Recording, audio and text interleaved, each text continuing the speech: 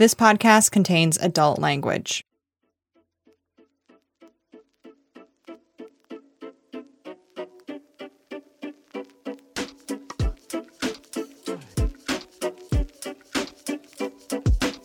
Welcome to The Waves, Slate's podcast about gender, feminism, and fuck.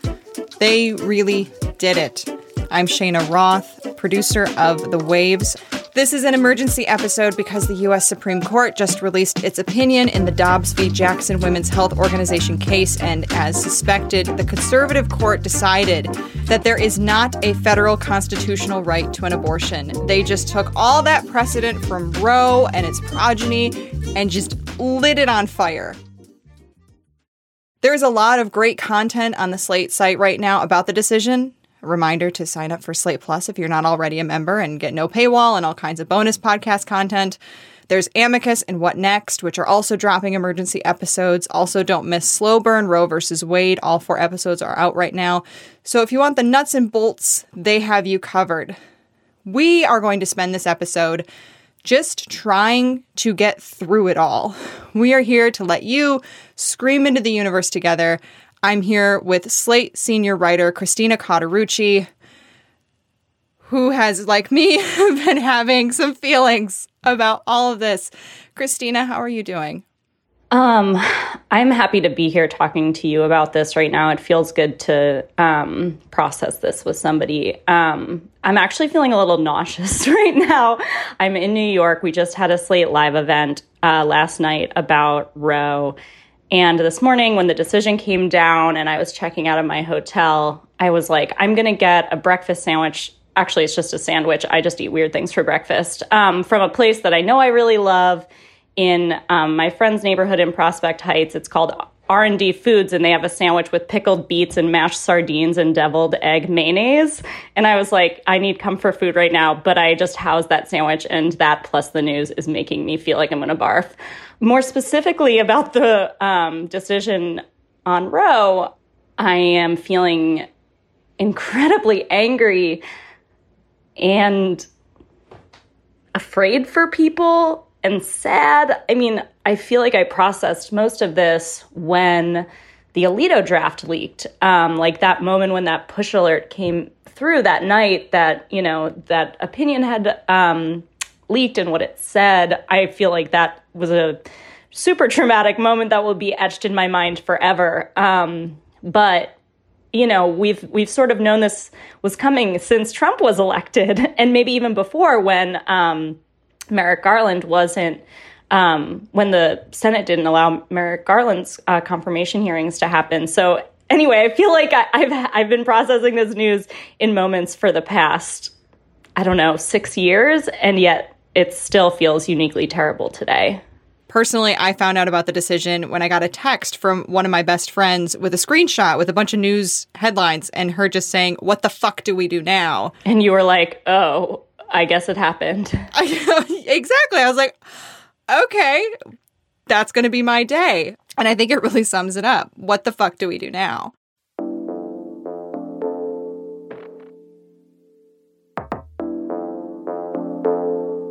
So we're going to take a quick break here. And when we come back, Christina and I are going to talk about how to wrap our minds around this massive change, what's useful and maybe not so useful to do right now, and maybe, hopefully, find some light in the darkness.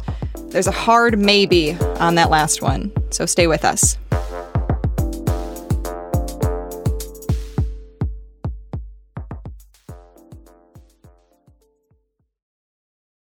Welcome back to The Waves, Emergency Women's Rights Edition.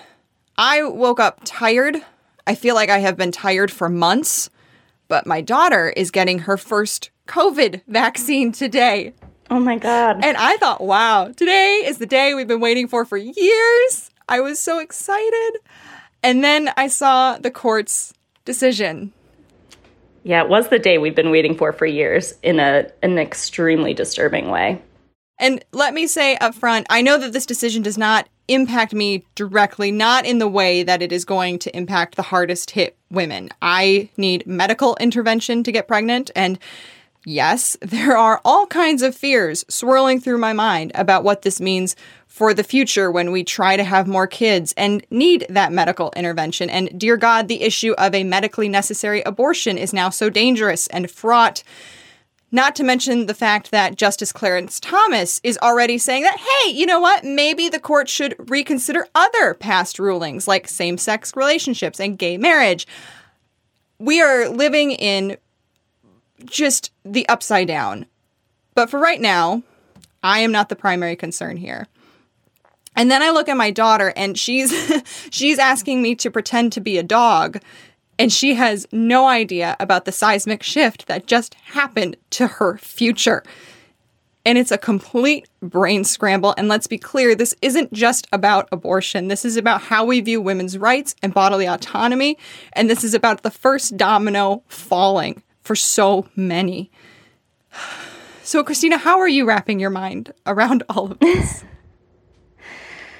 I mean, first of all, I would just push back on the idea that it doesn't affect you or that you're somehow like less important in this moment. Obviously, every court decision and every piece of legislation affects every group of people differently. But as you sort of alluded to, you know, this isn't just about people who experience unexpected pregnancies. It's about reproductive health care. A person who works at an abortion clinic in Texas that I visited told me when you criminalize one pregnancy outcome, you can't do that without affecting all the other ones. So that includes medical care for a miscarriage, which in places like Texas that have already banned abortion through, you know, most of pregnancy, doctors are already delaying necessary medical care for patients undergoing miscarriages to the point where they have to wait for the patient to get an infection before they're able to complete the miscarriage because they're afraid of getting sued. It also will affect certain kinds of contraception. The bottom line here is that we know some things will happen, in part because we've seen what happens in other countries that have banned abortion. We know what happened before Roe, and we've had a preview because of the bans in Texas and Oklahoma. We know that in Ireland, for instance, one of the events that precipitated the repeal of their abortion ban was the death of a woman who had a miscarriage in progress. The doctors refused to complete it. And she ended up contracting sepsis. She had a blood infection that progressed such that she fell into a coma and died. So we know that all kinds of reproductive medical care will be impacted by this decision. But there are some things we don't know because this has never happened in the U.S. before. We've never been in a situation where some states allow abortion and, in fact, now are, you know, devoting line items in their budgets to fund abortions for people coming in from out of states. So places like California and Oregon are doing that. There's extra funding in Maryland in the works to train more abortion providers in expectation of patients flooding into Maryland for abortion care. There's also the abortion pill, which maybe we'll talk about later, which just didn't exist in the years before Roe. In fact, regulations that made medication abortion kind of a pain to obtain, even in blue states, are now coming down.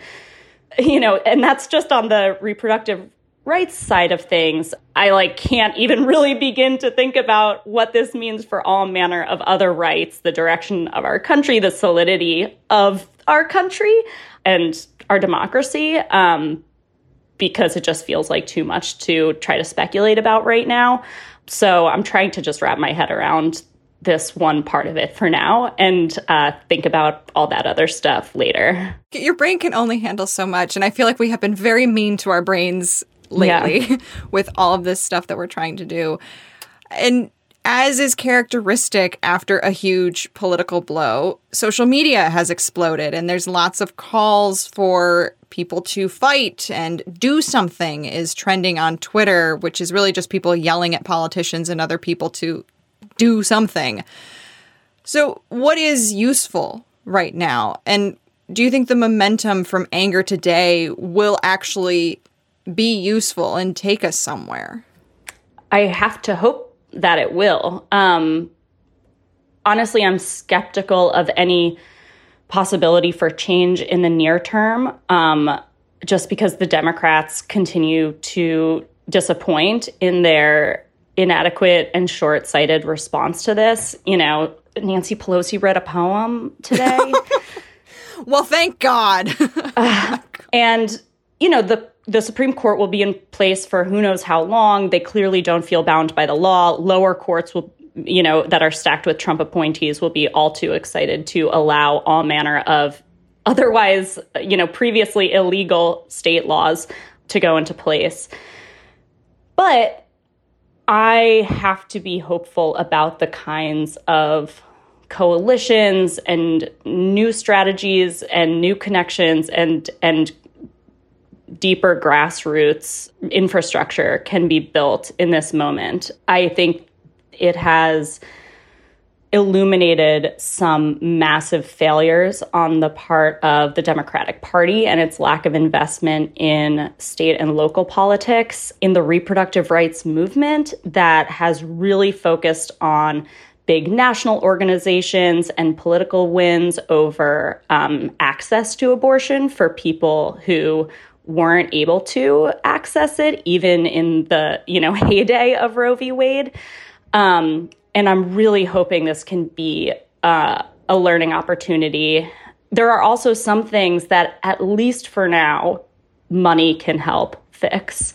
In addition to blue states with budget surpluses, you know, shout out to California, doing the work to set up infrastructure to help people coming in from out of state, there are a lot of local organizations that already are plugged into their own communities and know what people need, are working to help people get access to abortion, even in Texas and Oklahoma that, you know, people already haven't been able to access abortion for months now. I know there's like networks of clergy providers that have been flying people out of Texas to get abortions. There's like a couple things in the works that for now look relatively promising in terms of mitigating some of the damage. And, you know, the big thing that is necessary there is like volunteers and money. So, yeah, that's one of those things that I think we'll just have to wait and see how states respond to that too. I don't think I've ever been more disappointed in Democrats and the Democratic Party than I was today. It feels like they have seen the forecast for months, if not years. And then today they're like, oh, no, it's raining. Who could have seen that? I don't understand. There's no real plan there. And so I think you're absolutely right that really it's unfortunately for them up to the grassroots to help women get the care that they need right now. I think this is a profound crisis moment for this country that it feels like Democrats aren't prepared to meet, in part because some people in the Democratic Party feel really ambivalent about abortion. And the Dems have been very explicit about being a big tent in the past. Nancy Pelosi has really advocated for welcoming anti-choice Democrats into the fold. And there are people who, you know, kind of say, well, I don't believe in abortion, but it's, you know, fine for some people to access it in certain circumstances if they feel like it. That was sort of Joe Manchin's response to this moment. But one thing that's going to become just essentially important in upcoming elections is the down ballot races. So I was just talking to somebody yesterday, a reproductive justice advocate, who was talking about how sheriff's elections and DAs and prosecutor elections will become even more important because those are the people who are going to determine whether and how people are criminalized for accessing abortion. Coroners are elected in more than 1,000 counties in the U.S., and those are the people who will be called in to assess fetal remains after a miscarriage or a suspected abortion. So those races should be essential focuses for people who are advocating for abortion rights or abortion justice, because when the laws don't protect us, it's individual people have a lot of discretion as to how the bans are interpreted and applied. Christina, you've written a bunch about medication abortions. What is the top line there? What do people need to know about that? And how can that maybe be helpful right now? So it's a 2-drug regimen. It's multiple gigantic studies have shown it's safe and effective to manage on your own, even without a doctor's physical input, until at least 10 or 11 weeks of pregnancy. Many people say it could be used even later than that. It essentially induces a miscarriage at home. There are places to get both of these drugs online, both through local telemedicine in blue states and from overseas doctors and pharmacies. Aid Access and Plan C provide information about that. You never even have to go into an office. There are some states, as you can imagine, which ones, the red ones mostly, are in the process of or already do ban the delivery of abortion pills by mail. But anecdotally and historically, it's really hard to track and trace and prosecute medication sent by mail. This is one of the major resources that exists now that did not exist in the pre-Roe era. And in fact, medication abortion has become even easier to obtain in recent years. It was only within the past year or two that the FDA allowed the delivery of telemedicine and abortion pill delivery by mail. You can imagine how it might be used now to get medication in blue states and transport it to people in red states who need them. I really hope that grassroots networks use that sort of deregulation to their benefit, even just for people to have just in case, because this is really safe and effective early in pregnancy. Again, a lot of people will always want and need in-clinic abortions, both early in pregnancy and after the pill stops being so effective later in pregnancy. So this is just one of the many things that we believe could help people access abortion, but it sort of remains to be seen how effective it will be, how easy it will be to get pills to people, how voracious prosecutors in red states will be in terms of the people who send medication to people, the people who ingest the medication. But, it's undoubtedly one of the things that will set this moment apart from what came before Roe.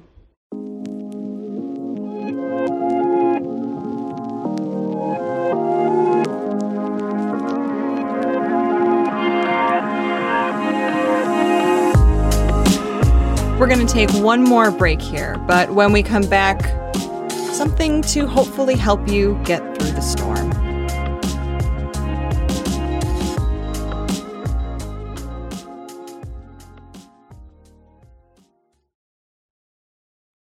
Grand Canyon University, an affordable private Christian university, is one of the largest and fastest growing universities in the country, offering more than 270 programs online. In addition to federal grants and aid, GCU's online students received nearly $130 million in institutional scholarships in 2022. Find your purpose at Grand Canyon University. Private, Christian, affordable. Visit gcu.edu/myoffer to see the scholarships you may qualify for. Welcome back. Christina, I have a kind of hard question for you. How are you grieving?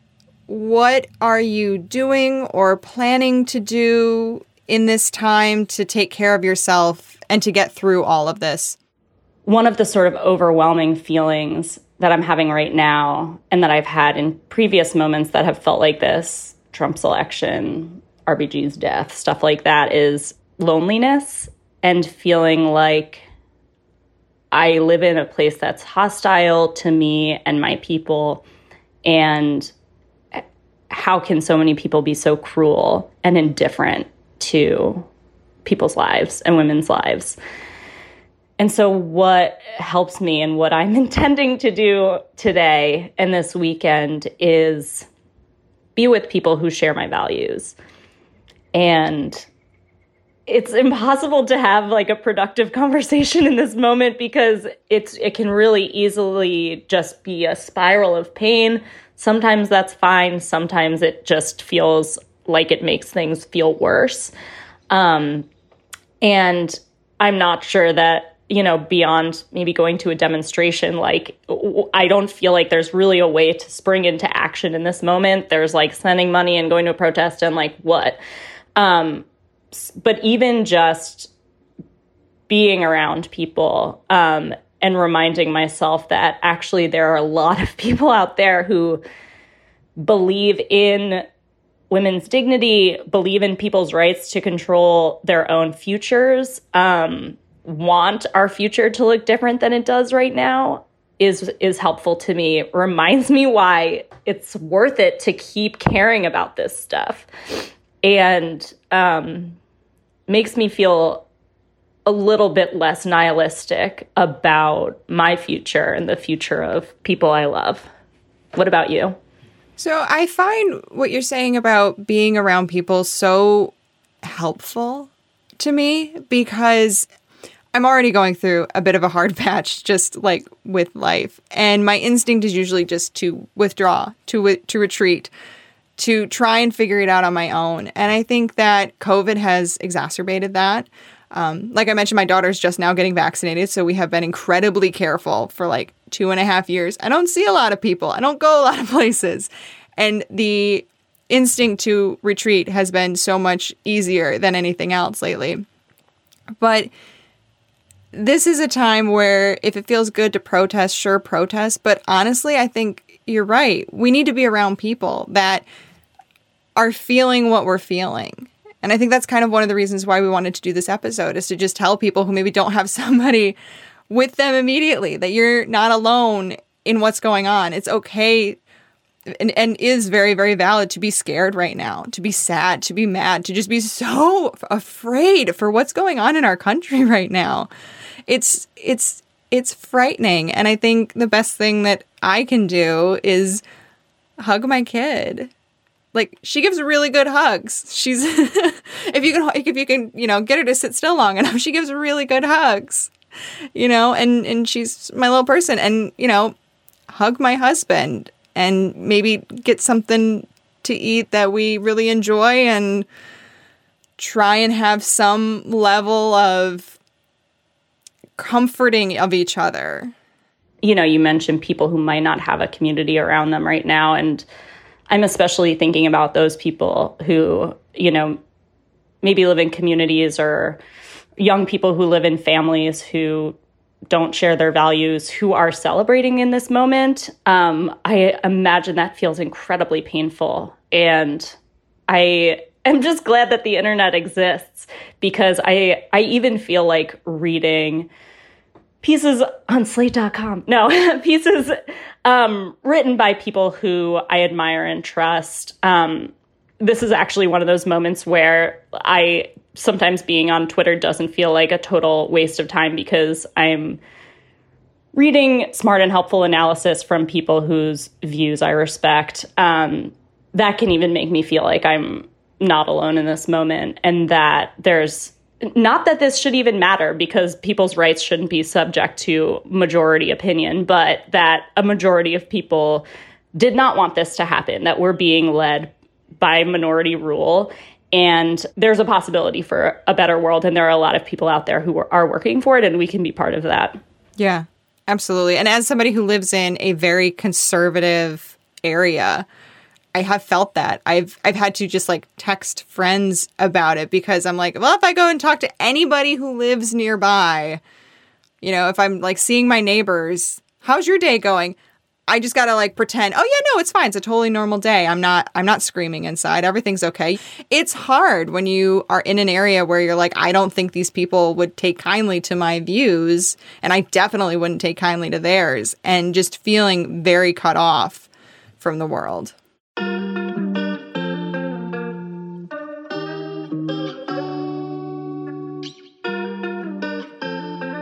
Before we head out on this episode that we all hoped we would never have to record, let's have some recommendations. Christina, what is going to make you happier this week? You know what? It's fucking Pride Month, and in our month, yes, it still is. They dare to release this decision. I'm not going to let it dim my joy this weekend. We already had Pride in DC a couple weekends ago. I'm hopefully going to make it to at least one New York Pride event before I leave. And I want to recommend a film that we watched for an Outward episode that I think is so divorced from the news of this day and is just completely about queer joy. It's called Fire Island. It's on Hulu. It's a very sweet and funny rom-com that also, if you're queer, it doesn't feel like it's made for like a straight audience. That's where it's sort of like weirdly explaining everything you already know. But also, if you're not queer, I think it will be just as enjoyable and like a fun glimpse into gay male community on Fire Island, which also like there was plenty new to me because I'm not part of that community. It's got Bowen Yang and Joel Kim Booster, two incredible stars. And my heart was warmed by watching that earlier this month, and I might finish out my Pride Month by watching it again.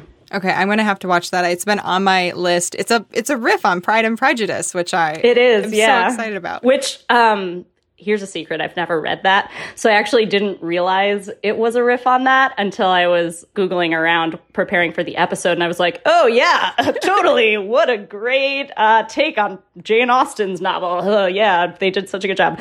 What do you recommend?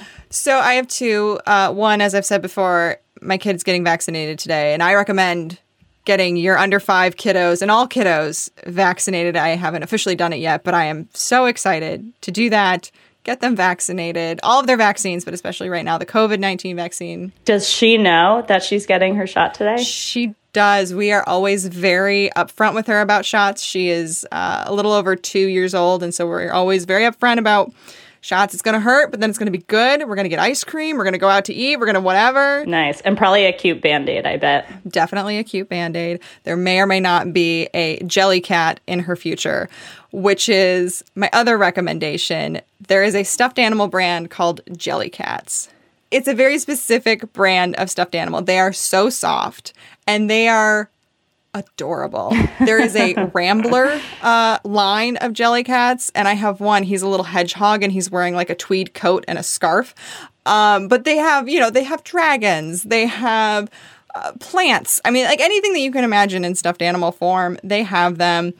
Jellycats are by far our favorite stuffed animal. And you know what? They're not just for kids. Some of these are so adorable. You will want to have them sit on your desk and help you work during the day or have a cuddle at night. They are fantastic. I highly recommend getting yourself a Jellycat.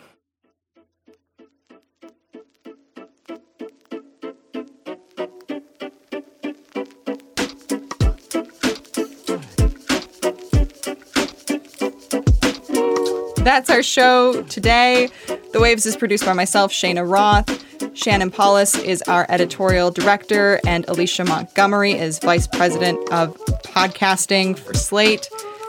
The Waves will be back next week. Different host, different topic, same time and place. Stay sane, everybody.